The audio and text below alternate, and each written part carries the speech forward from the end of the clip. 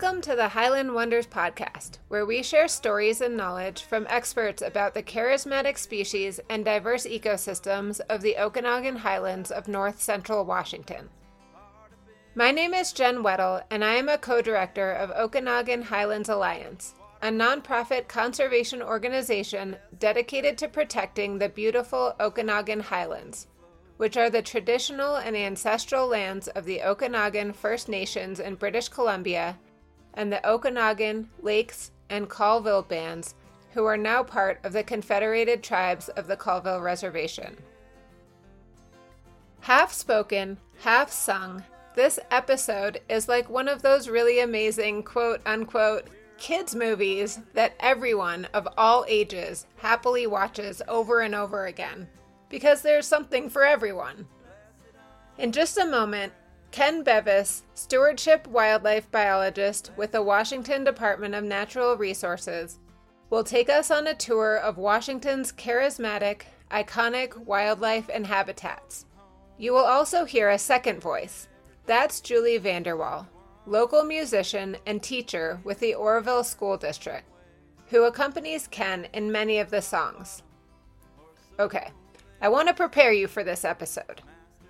It's going to make you smile. It's going to make you say, "What? I didn't know that." It's going to make you want to get outside and enjoy nature. Now, if you think you are ready, let's get started with this lovingly assembled, timeless edition of Highland Wonders, first presented at the Community Cultural Center of Tonasket in 2014. Enjoy! 'Cause we're living with blessed unrest, blessed unrest.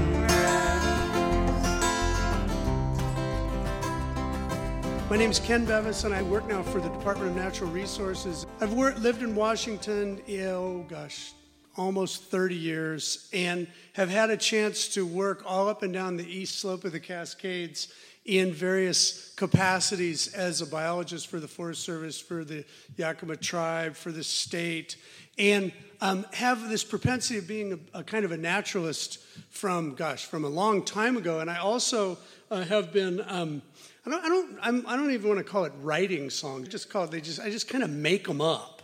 And I've been doing this like making up songs thing. You know, I was the kid that was always walking down the street going do do do do do do do do do yeah do do. And so this has all just kind of come together as an opportunity to share natural history with other people. I was a teacher for a little while. I used to be a junior high school teacher, and kind of an inside joke is everything I do has been couched in being a junior high school teacher because I'm a little bit ADD wacky character. And so this is a chance to put all those things together with people of like mind who are also naturalists.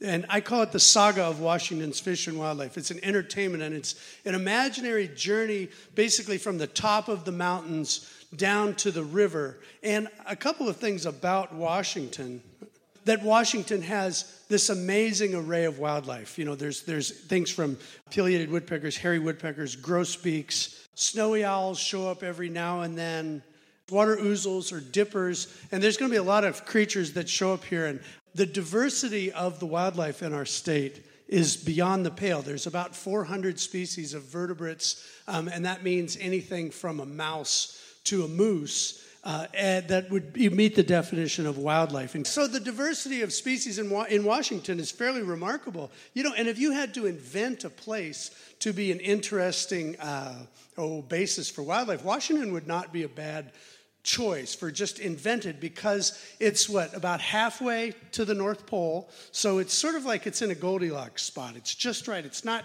too hot, it's not too cold. And east-west, we've got a mountain range right smack down the middle, an ocean on the left. The weather pretty much comes from left to right. The mountains squeeze it out, so you get this tremendous variety of moisture. So you have moisture, north, south, and east, west, and we have all this marvelous topography. I also, and I'll say this again in a few minutes, but the state is about roughly 2/3 forested. And so, we have this tremendous diversity of habitat driven by climate. Yeah, but you go to Google Earth and you can just go in and out and look at this where you are, and it's totally astounding. So Washington has this amazing diversity, and wildlife in general is an expression of the land. It's an expression of the habitat. It's something that is generated by the place. The Department of Fish and Wildlife, we really collectively manage very few species. There's a few, we might count the number of deer we shoot, but most wildlife we're not really managing. We're managing the habitat. We're influencing where they live. And wildlife exists upon the principle of if you build it, they will come.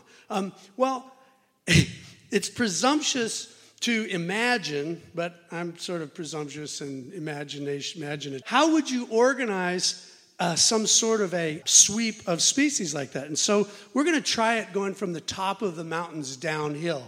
And so if we went over towards the Cascades or Chopaka, the generalities of way up in those high mountainous areas that are subject to more climactic extremes in terms of snowfall, in terms of temperature, all of that, there's a whole set of species that live up there in these special places, in the mixed wet and dry environments, avalanches, all of this incredible drama in regard to the local climate. And there's some critters that are remarkably adapted to it, like the hoary marmot, different from the lowland marmot. And these guys, they hibernate about 9 months out of the year. When you go up there hiking in the summertime, and there they are chirping at you. They're the great big ones. Everybody knows these guys, right? And then they go away. Bam, where do they go? They sleep for 9 months. A big guinea pig rodent guy, or maybe mountain goats that actually stay up there all year and get their food in the wintertime because of wind. The wind blowing the snow off of these little teeny forbs that they eat. And you might even see a peregrine falcon up there, the great migratory, fastest bird in the world that travels all the way from Argentina to the North Pole, and you may see them up in those high lands. But in the summertime, these same meadows will be covered with flowers. And hummingbirds, so think about this, hummingbirds, these little teeny amazing creatures, they migrate up the Cascades in the lowlands. So in the springtime, they're in the lowlands where the flowers are. And anybody ever notice in the summertime how there's fewer of them later in the summer? Where do they go? They go up. And then how do they get back south? Down the mountains. They fly. The hummingbirds are just amazing little cool things. You could stand right there and put your finger out and at nighttime they perch and their heart rate goes from like 1,200 beats per minute to like 12. 16, something like that. It just goes they go into torpor at night, and then apparently they don't wake up straight away. They wake up kind of slowly. They got to get jump started, and then they come back awake. So hummingbirds are this remarkable little creature that is worth writing a song about. They weigh about the same as a penny or a dime. So a hummingbird would weigh like 5 grams. 4 to 5 grams. And think about that. That's this incredibly small animal, and they migrate down to Mexico. How could that be? Go ahead, one more there, Anna. We have basically 4 species here. Calliope's, rufus, black-chinned, and Annas. You might think of another one.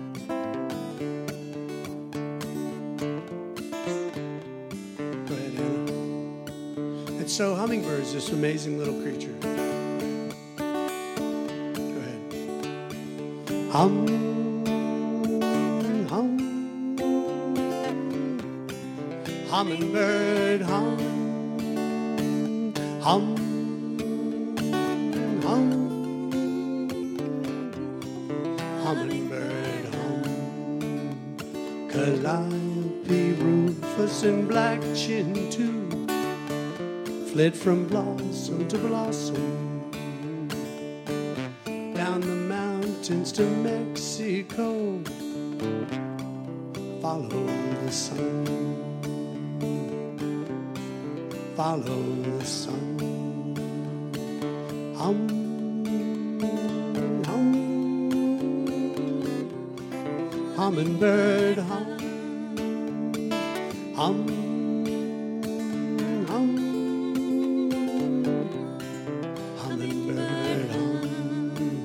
Iridescent innocent sparks of light fly backwards to and fro. Tiny hearts race 1,200 times, miracles flying, hot sparks of life. Hum, hum, hummingbird hum,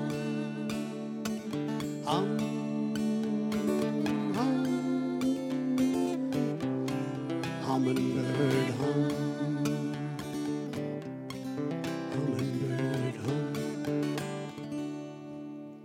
So the forest, so if you go down from those high elevations, and I'm sort of generalizing here admittedly, but in the state of Washington, as you come down the mountains, you go into the forest zone, and the forest in our state are dominated by conifer trees because when's the dry season?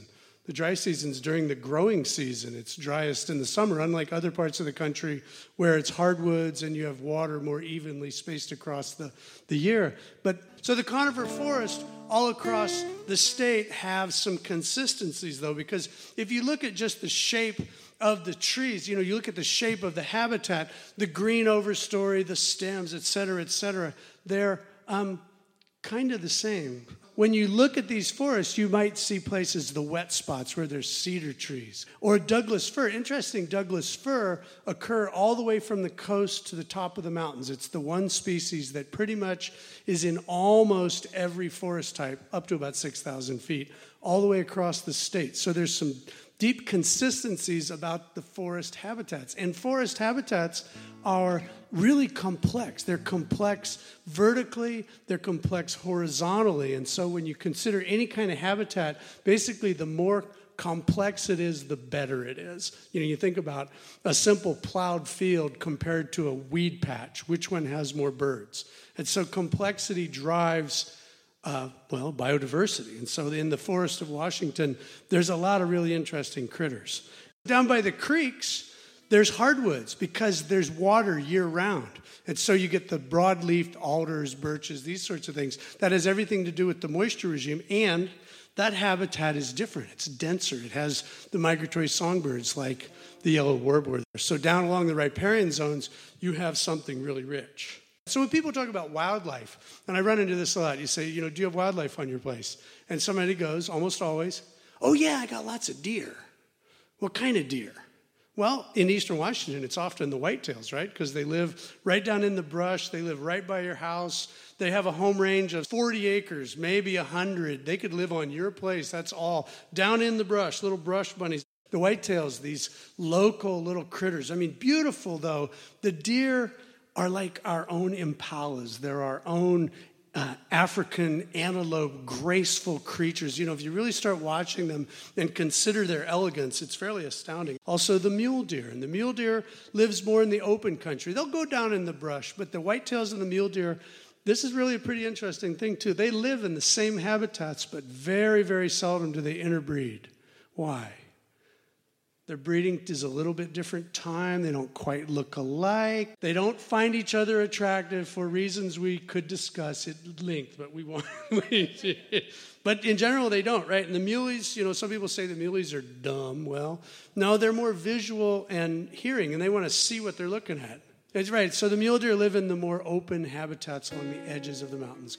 And they grow those big bones out of their head every year, as do the whitetails. And you think about this, it's a fairly amazing thing that they grow a new set of antlers every year. Their bodies have the ability to move calcium from their bones into their antlers. There's been research, medical research, about whether you could use those physiological pathways for bone repair, because the whole phenomenon of growing antlers and then rubbing them off and all that. Oh, and they're sensitive, too. Has anybody ever petted a deer on the velvet?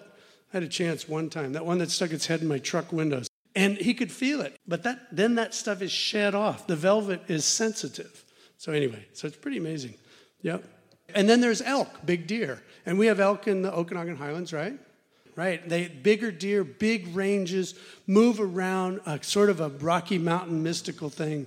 And there's predators. So when you have anything that something else can eat, there is predators. And we have this remarkable story happening in our part of the world right now that the wolves have made their way back. And now we have these packs showing up, doing their thing. And there's no animal in my professional career, and I'm not just saying this for myself, that evokes so much emotion from people. And people love them, hate them. And it's sort of astounding if you read about the history of wolves and humans to see the drama unfolding right here in our neck of the woods is pretty darn interesting. And so, they're back. And so, how about the cougars? They're out there, but we don't hear them, we don't see them. Most people have not. You have to spend quite a bit of time. But cougars, silent. They're sneaky things. And they're right around us. And bears. So we got black bears, which are sort of common in our world. But black bears, I'm going to speak about black bears just a little bit here, because they are predators. They're also omnivores. If there is an animal out in our forest that is anthropogenic or morphic? Genic. That word, anthropogenic? Kind of people-ish, it's black bears. Think about this. They live a long time. They'll eat anything. They're kind of social. They're smart. They know their territories. They can pry things open. They might even be able to use tools, kind of. They don't really have culture per se, but they definitely have family groups. And they look kind of like people when they're skinned, from what I hear. But bears are kind of, anyway, so bears are really interesting. But black bears are sort of disrespected. They're in somebody's trash. They're getting in trouble. And so, black bears are often around us, but we don't see them. You see their sign, you see their track, you see their poop, you see their scratches on the trees. There's couple tens of thousands of them in the state, and they're around. I was thinking about what it would be like to be a black bear in regard to our lives, because they have an uneasy relationship with people. But, bears are kind of... So I was trying to think what it would be like to be a black bear.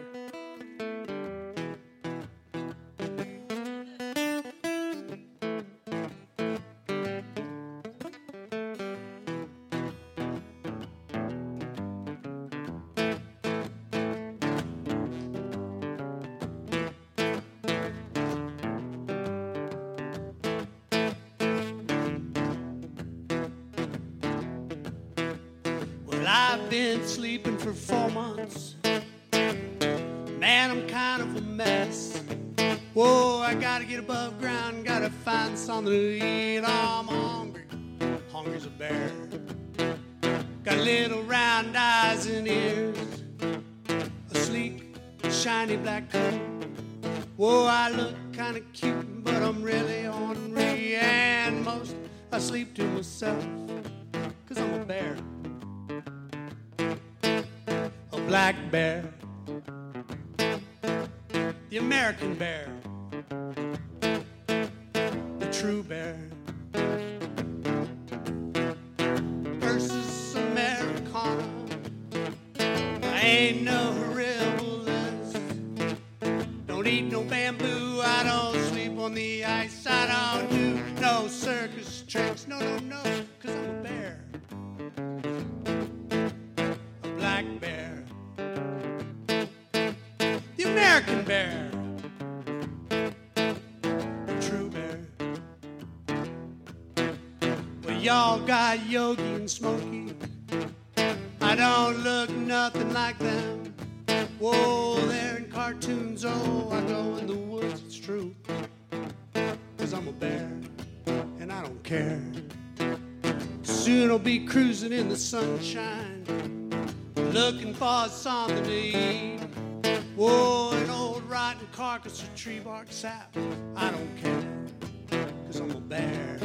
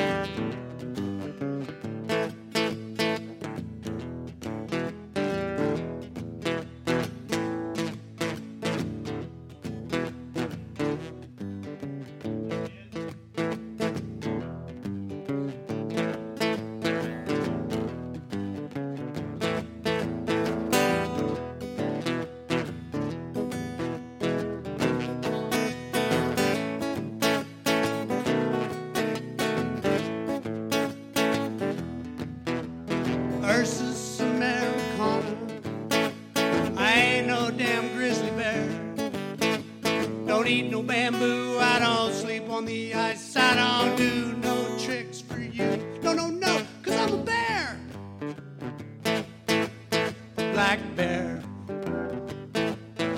The American bear. The true bear.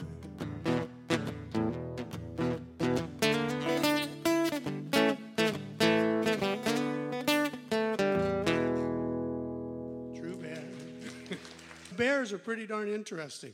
You know, all of these forests, even the dry ponderosa pine, have some of the same habitat elements, and particularly the presence of dead trees.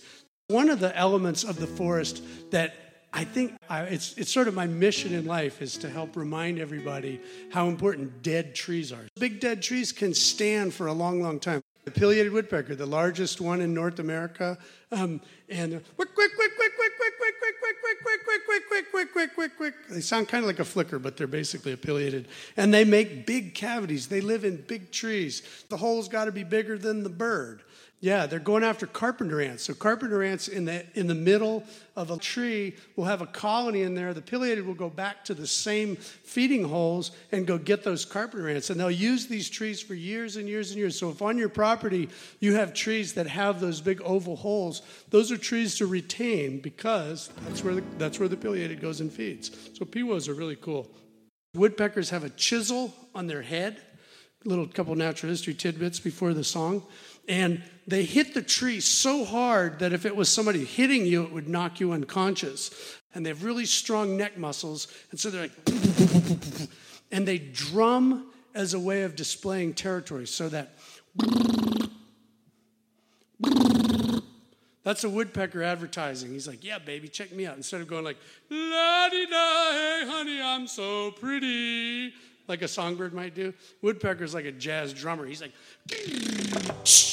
check me out. Although they do sing too. So the woodpecker is the one critter that can put that hole in that dead tree and make that thing that everybody else can live in. All the bluebirds, all the squirrels, da-da-da-da. So they're keystone species, meaning their presence or absence lets everybody else use something. Woodpeckers are this terribly interesting group of birds that have a key role in the forest.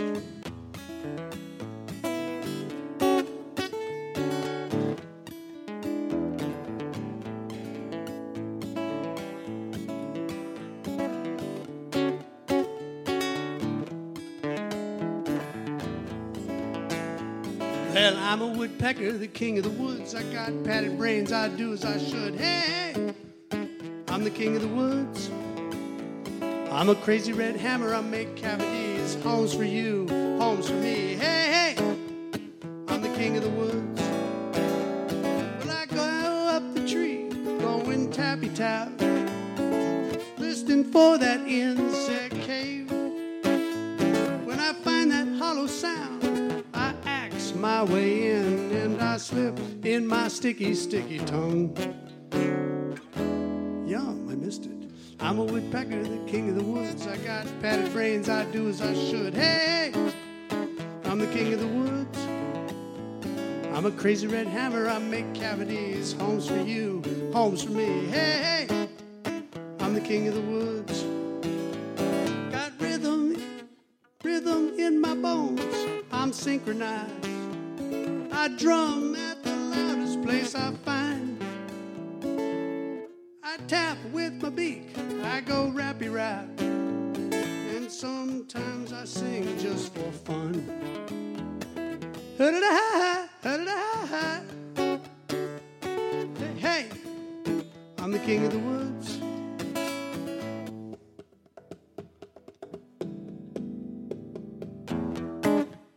I'm the king of the woods. I'm a woodpecker, the king of the trees. I got padded brains, I do as I please. Hey, hey, I'm the king of the woods. Hey, hey, I'm the king of the woods. Thanks. We're going to change gears a little bit. We're still going downstream. Now we're going to go down into some fishy stuff, into the streams, because one beautiful thing about where we live, indeed, is the geology is such that there's not really an awful lot of nutrients usually in the rock. So unlike some other parts of the world where there's limestone streams and stuff, and the streams will be really rich in nutrients, here they're not. Granite, basalt, all of our rocks. I mean, that's a generality, but that also means that our streams are really, really clear, and that means that the ecosystem in the water is kind of generated internally. A lot of stuff comes out of that. I had a lucky professional break in that the last 5 years I worked in the fish world. And so I kind of shifted my brain from the upland, the forest, into the rivers. And I realized that all the same stuff happens in the water that happens up above. But it's easier to see in the stream only because there's a defined barrier to the water. So wildlife biologists have data envy on fish biologists because you can get in you ask a fish guy, how many salmon are in the Columbia River today? They'll say, 10,706 over wells yesterday. How many cougars are there in Okanagan County? And they would say, well, last year we killed 17 and we've had 32 nuisance complaints. Okay, yeah, I know, but how many are there? You have to basically extrapolate. Wildlife is a lot harder to count. I'm going away from myself here. But within these stream systems, there's this beautiful pure water, and we have these remarkable, they call it the cascades for no reason. And within these streams, the native cutthroat trout is this astounding little jewel that occurs just about everywhere. Beautiful, beautiful things. They don't get that big, but they live in the streams. They kind of move around a little bit, but they don't go that far from where they're from. And then within that stream system, the bull trout is our resident apex predator. These fish eat other fish. They move around in the system. The work on bulls is such it shows they spawn the highest in the coldest water. They drop down into the main streams. They'll go all the way down to the Columbia River. They eat other fish. They move around. They act sort of like top predators. They've been called the wolves of the river system because they move around and they're easy to catch. And there's a cult following of bull trout. There's a whole cluster of bull trout biologists, And of course, I wrote a song about them. But in the interest of brevity, you're only going to get to hear the chorus. So the Latin name for these guys is Savelinus confluentus. And Savelinus confluentus, you are a curious fish. If I had to make one up, you'd be my wish. You live high in the mountains in the crystal clear waters. The mountain beavers and my buddy the otter are confluentus. Hey, hey, you're the fish for me. Yeah, there you go. That's a teaser. So these guys live in this beautiful clear water. They eat other fish, and they're just all over the river system. And they sort of represent a healthy ecosystem because, indeed, if it wasn't healthy, we wouldn't even have them. But they've got a couple of problems, and one of which is they interbreed with brook trout, which are these beautiful little introduced fish. Everybody knows brookies are not native here, right? But they do really well in teeny tiny waters. They live in little streams where the cutthroats would otherwise, but they're here to stay, so they're basically part of our local fauna now. And they're just beautiful things. And so the river systems are connected.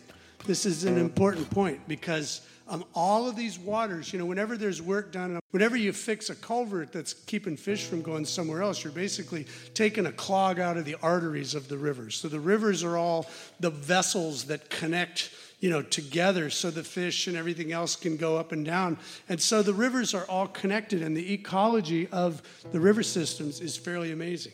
And so the salmon of the Pacific Northwest is an epic tale. The number of Okanagan sockeye, how many hundreds of thousands came up last year? It was 400 last year. This year was like 250. 250,000 of these fish coming up the Okanagan, spawning in the tribs above the lakes up in BC, rearing in the lakes, going back to the ocean as juveniles and coming back by the hundreds of thousands, which is a pale number compared to what it once was, but it's quite a few. And so and we all know this part of the life cycle of salmon, that they come in as adults, and then what happens to them? They die, right? And so there's this kind of epic tale of these animals. Like one Chinook can lay 2,000 eggs. So a big hen Chinook will lay about 2,000 eggs. How many of those do you think can come back as adults? Doing really well, it would be 4. We need 2. We need 2 for the population to be steady. Exactly, and in the last few years, it's been less than 1. And the odds of one of those little fish making it back are amazingly low. But they do. And if there was ever a subject for a song, oh my gosh.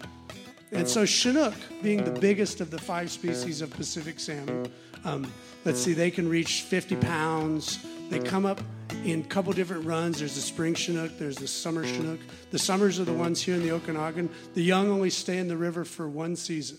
So the summer Chinook that spawn like up in the Similkameen, those little ones, when they hatch out, they head out.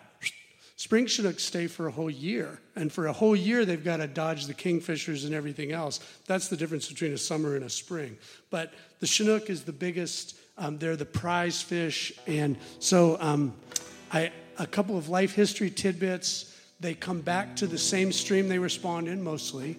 They will compete for the reds, which is the nest where they spawn. And so who's seen them nesting where the female digs up the gravel? And so she digs a hole, and then there's a pile of gravel, and then she comes up alongside of it, and then the males will come and fight, and they'll come right up to where she is, and then there's this moment where, and it's kind of one of these mysteries of the world, they know, and they basically, they do the wild thing at the same time without touching each other. They do that wiggle thing, and then he drifts off, and she'll do that about 5, 6, 7, 8 times until she's spent. Till all of her eggs out. The male will emit at the same time. The eggs will fertilize in the water, settle into the gravel. She'll go back and cover them up by digging the next hole. So she keeps doing that until there's a mound of gravel. And then they lay there in the gravel for 90 days, 120 days, stay in the gravel when they hatch out as little tiny things. Then when they get to be about maybe 3/4 of an inch long, they come out of the gravel, and then they have to go somewhere. And so when they're little teeny, they've got to hide somewhere in the edges of the stream. And so then in the spring freshet, when the water comes up, out they go. And then if they get lucky, they make it back. And so I imagined a fish, and his name is Billy Chinook.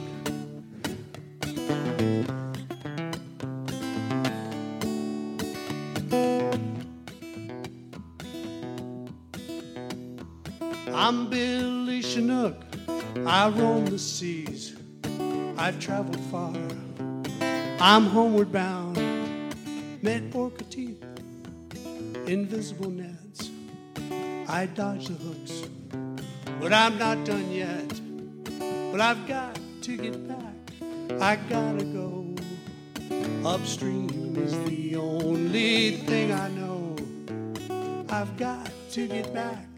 I wanna be in my sweet Okanagan home, Okanagan home. I barely remember my gravel bed, the rocks and moss where I hid my head. Then came the flood in the spring. I tumbled down, changed everything. Well, I found myself in an estuary, breathing salt. I felt it burn, but then I changed. I went to sea, ate squid and fish. I'm big, now look at me. I've got to get back, I gotta go. Upstream is the only thing I know. I've got to get back. I wanna be in my sweet Okanagan home. Well, I made my way around the jar, north and south, back to the mouth. I'm going home, I'm going home, I'm going home, I'm going home. Upstream I go, jump. Waterfalls, no problem. Jump! Push through the rapids. Jump! I'm going home, I'm going home, I'm going home.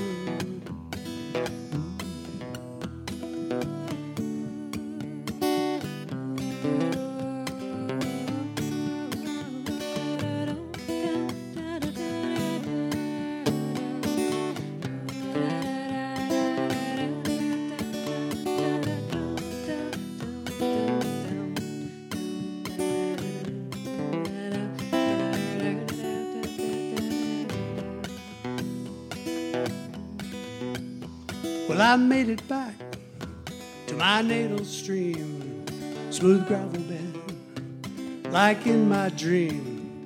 Oh, there she is, my jaws are hooked, she's on a red. Ooh, it's time for love, shivering, salmon love, shivering, salmon love, shivering, salmon love. I made it home, I made it home, I made it home, I made it home. Well, here I am, the run is done, and now we slowly die. But we had to get back, we had to go. Upstream was the only thing we know. I had to get back, we want to be one in our street, one with our sweet, one in our sweet Okanagan home.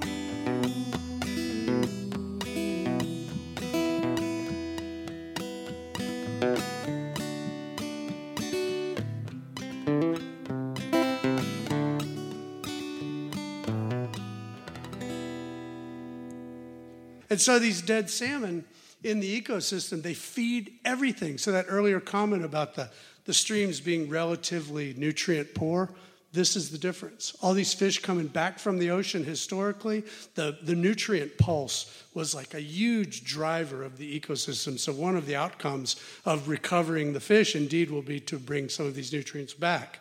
So the eagles being like kind of the case study of the birds that, how can you miss these things, these bald eagles? And the bald eagles we have around here, some of them nest in the Okanagan. And in the wintertime, there's many hundreds of these birds here. And they come here from the coast. They come here from inland. They come down to eat a lot of these dead fish that are still there. The summers in particular are scattered up and down the stream, right? And so the bald eagle being this powerful, amazing bird of prey that travels across the continent, that soars. And it's sort of interesting because they were so rare for so long, and now they're common. And consider the way that our view of them has sort of changed from being like, wow, I saw a bald eagle, to, oh yeah, we're places lousy with them. That's pretty darn cool. That's a success story. So yeah, they build a big nest. Their eyes, incredibly astute. Apparently they're not like so much magnifying binoculars, but they're just very, very good at picking out the details of what they see. Straight ahead, just remarkable vision. And so eagles are worthy of respect. And they're sort of like deer, that there's one of those things that we can enjoy every day. Okay. And so now, we'll get over here to the Okanagan Highlands, which is a particular interesting part of the world because indeed it is kind of at the north edge of Washington. It's wet and cold and dry all at the same time. And it has these diverse habitats, including, it's a great place for bird watchers. And so a lot of people come here to watch birds because there's this remarkable diversity, including these songbirds that are neotropical migrants. A lot of little warblers like the Townsends or the yellow, they come back, they're like the hummingbirds, they come back from Central America, making these incredible journeys, and they come back here to the Okanagan. And things like the yellow warbler, which I mentioned. And I started a songbird song, but I never finished it yet, so that'll be next time.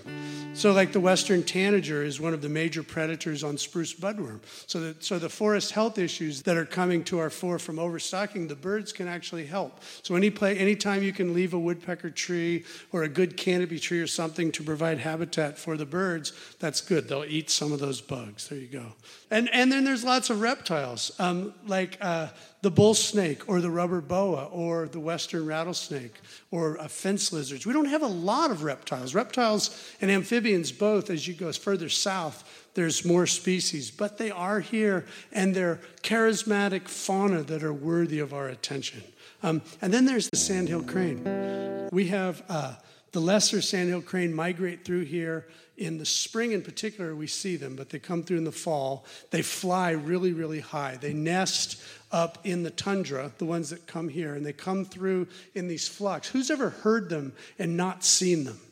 They're not great blue herons, right? They're very, very different. And the cranes come from another place, and they show up, and then they're gone. And so in other cultures, cranes have sort of a mystical air about them, particularly in Asia. But cranes have this mystique that has to do with the way they appear. They're omnivores. They eat plant matter. They eat lizards. They eat worms. And they're, who's ever seen them dancing in the fields? They're really, really cool. They're terribly charismatic. They fly with their legs as their back rudder. Their tail is really short. And so they fly like that, and they have this amazing call.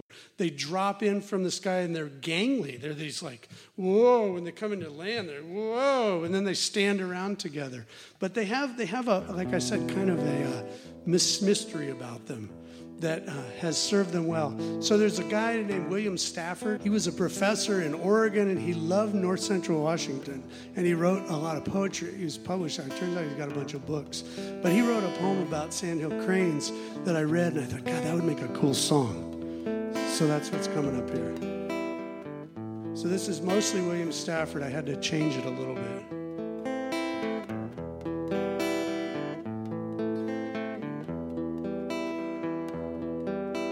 Spirits among us departed, friends or relatives, neighbors, we can't find them at all. We search and we call, and the sky merely waits, high and empty above.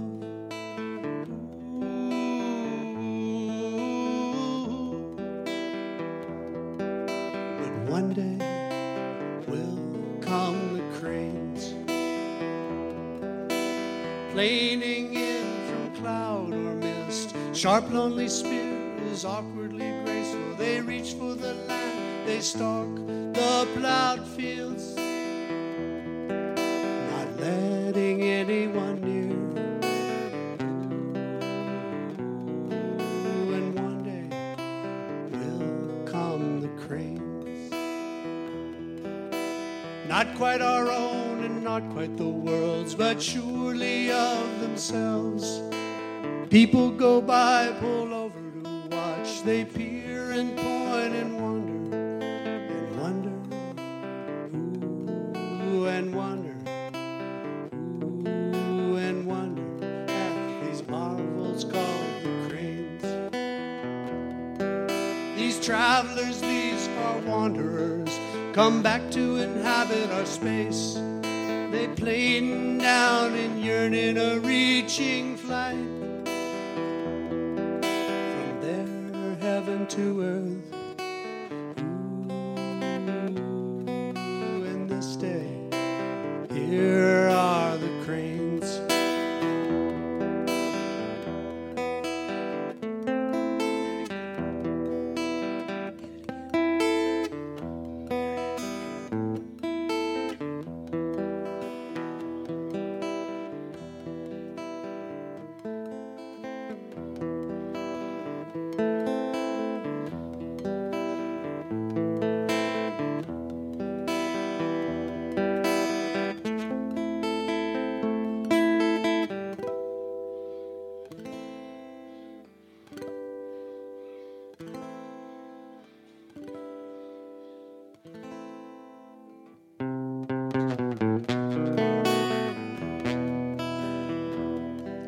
They extend our mortal life, calling and dancing the cranes, piercing through space to reappear, quietly, undeniably. Ooh, and this day we're watching sandhill cranes.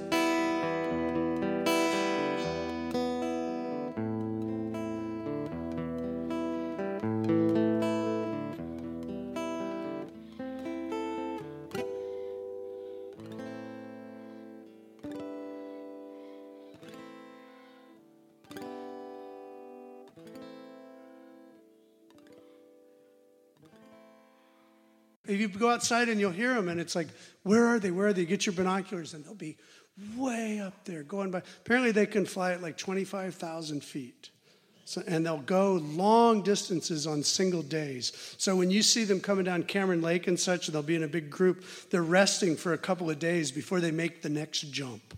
So sandhill cranes, I don't know. I just love that poem. I think it's sort of mystical-ish. So this is an important point. I think it's incumbent upon all of us who are naturalists and who love nature, otherwise you wouldn't be here, to teach people about nature, because there's a lot of really huge things going on in the world relative to nature.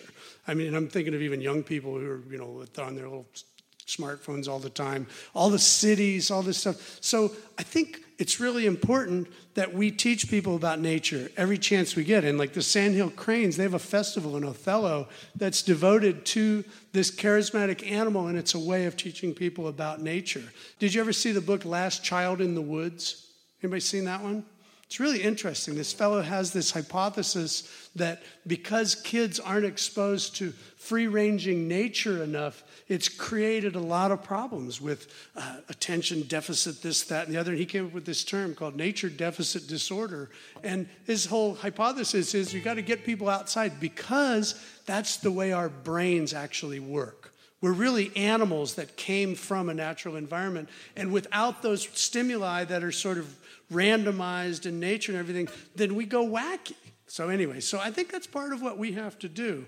So the Okanagan Highlands are a remarkably beautiful part of the world with a lot of rich elements to it that, of course, sometimes there are things that show up from nowhere, like the snowy owl. And I realized when I was thinking about this, that this is another species that shows up, but they're from the tundra, and they show up in certain winters when something goes on up north. The lemmings are gone, or who knows, the school bus broke down, I don't know. But they show up, and the snowy owl is maybe the most striking bird in all of North America. I mean, this thing is iconic. My dad used to smoke white owl cigars. And so one of the first birds, seriously, I ever knew about was the white owl. And I had a little box, and I had some of my little toys and stuff in. So when Terry took me out to see one time, I was like, wow, how cool is that? So, of course, you're not going to believe this, but I wrote a song about him.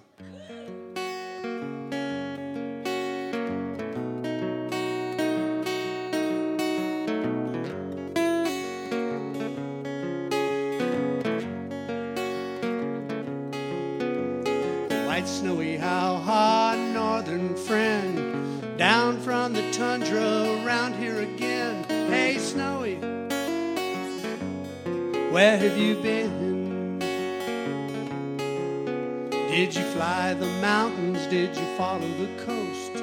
What did you eat? Who did you like the most? Hey, Snowy, where have you been? White silhouette, cigar box countenance, as birdies go, you're the handsomest. Gorgeous white feathers and sly yellow eyes, pure as the snow, are you really wise?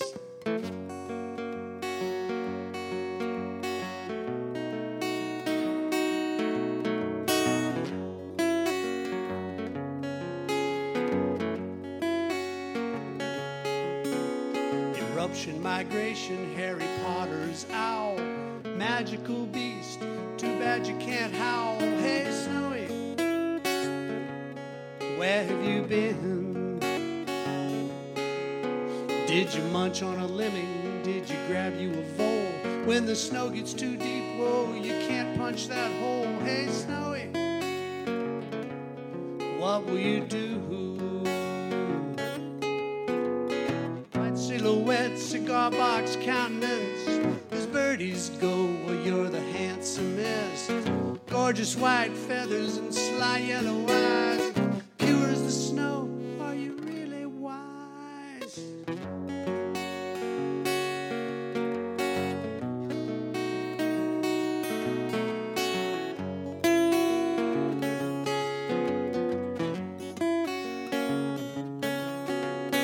White snowy owl, northern friend, down from the tundra around here again. Hey, Snowy, won't you come back again? Ooh. Yeah, they're a little bit like sandhill cranes, that they sort of appear and they're just these remarkably charismatic creatures. So snowy owls. So here's something. So in your natural history work, you get to know about, say like deer, like that big mule deer in the Winter Range, or bighorn sheep, or bears, or, pick one, mountain goats, wolves, cougars, some big thing that grabs your imagination, that pulls you in. And then that helps you learn about the particular elements of your particular habitat, be it the shrub steppe, be it the forest, be it the river, be it the bull trout. And so each time you get sucked into fascination with something, anything, go with it. Learn all about it, because when you learn about your special place, that's going to give you the understanding of the landscape. And then when you're out there and out and about, you'll feel like you're among friends all the time, okay? And so that leads to this last song. And so there's something about the north central Washington mountains and everything that is absolutely pretty astounding. And that is, all of the pieces are still here. I mean, all the critters that were here basically are still out there at some level. There's hardly any place in the whole United States like that. And so this song is basically about all these creatures. They thought that I had disappeared. It's not true. I'm still here. I just need a place to be true to my wild self. Won't you help me, friend?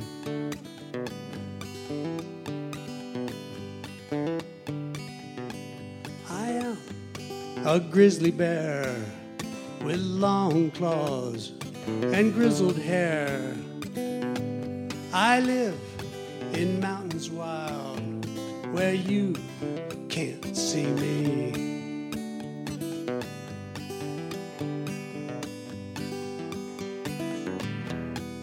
I'm a bull trout,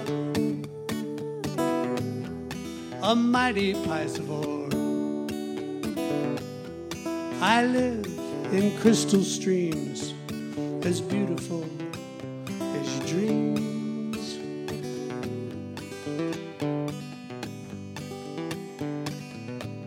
I am a spotted owl. I love big trees and flying squirrels.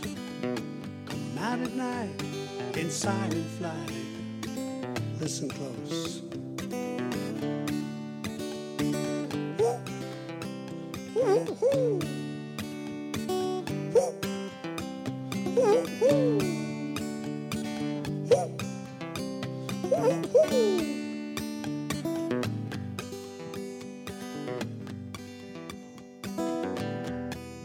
I am the lynx.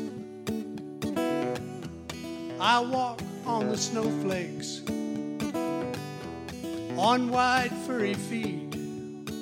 I live where the large pole grow tall.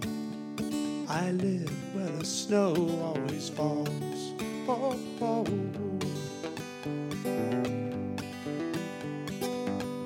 I am Wolverine, skunk bear, seldom seen. I walk snowy peaks, eating anything I can find. I am the wolf. I hunt the deer. I roam the land. Won't you listen? Oh, oh.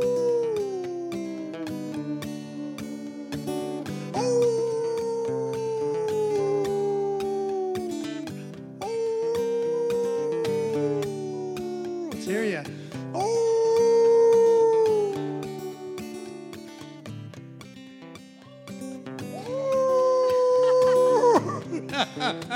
Oh.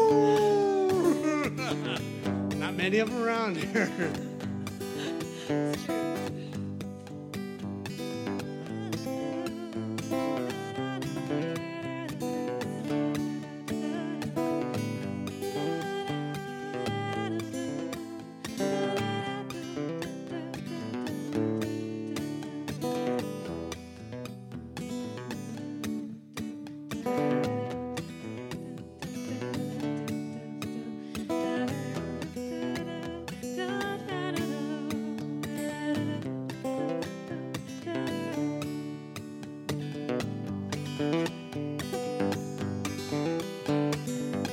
They thought that I had disappeared. It's not true. I'm still here. I just need a place to be true to my wild self. Won't you help me, friend? Won't you please help me? Won't you please help me? Won't you please? Whoa, whoa.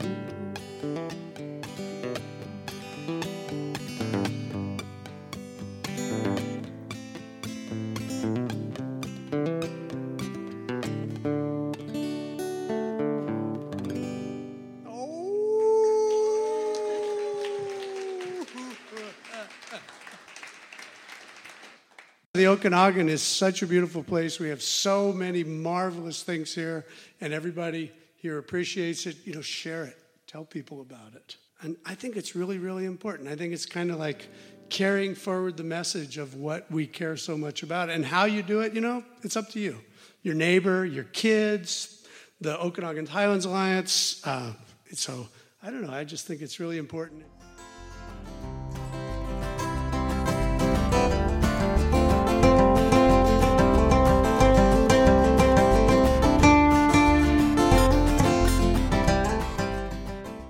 This podcast is produced by Okanagan Highlands Alliance. OHA is based in Tonasket, a town in the heart of the Okanagan Valley of north central Washington. We share Ken's sense of wonder at the beauty and diversity of the landscape that surrounds us, from the aspen and conifer forests to the highland lakes to the tumbling creeks that descend to the wide, glacier-carved Okanagan River Valley. We engage in environmental advocacy, habitat restoration, and educational activities in our efforts to protect local ecosystems for future generations. To learn more about OHA or to become a member, please visit our website, okanaganhighlands.org. Thanks to Ken Bevis and Julie Vanderwall for this adventure of a podcast episode. We hope you share the podcast with your friends and family. If you're a teacher, consider sharing it with your students. And even more, we hope that you share your love of nature with the people around you. Our theme song, Blessed Unrest, is written and performed by Tyler Graves and Andy Kingham. You can support the artist by finding and downloading the full song from your favorite music platform. Blessed unrest, blessed unrest, blessed unrest, blessed unrest.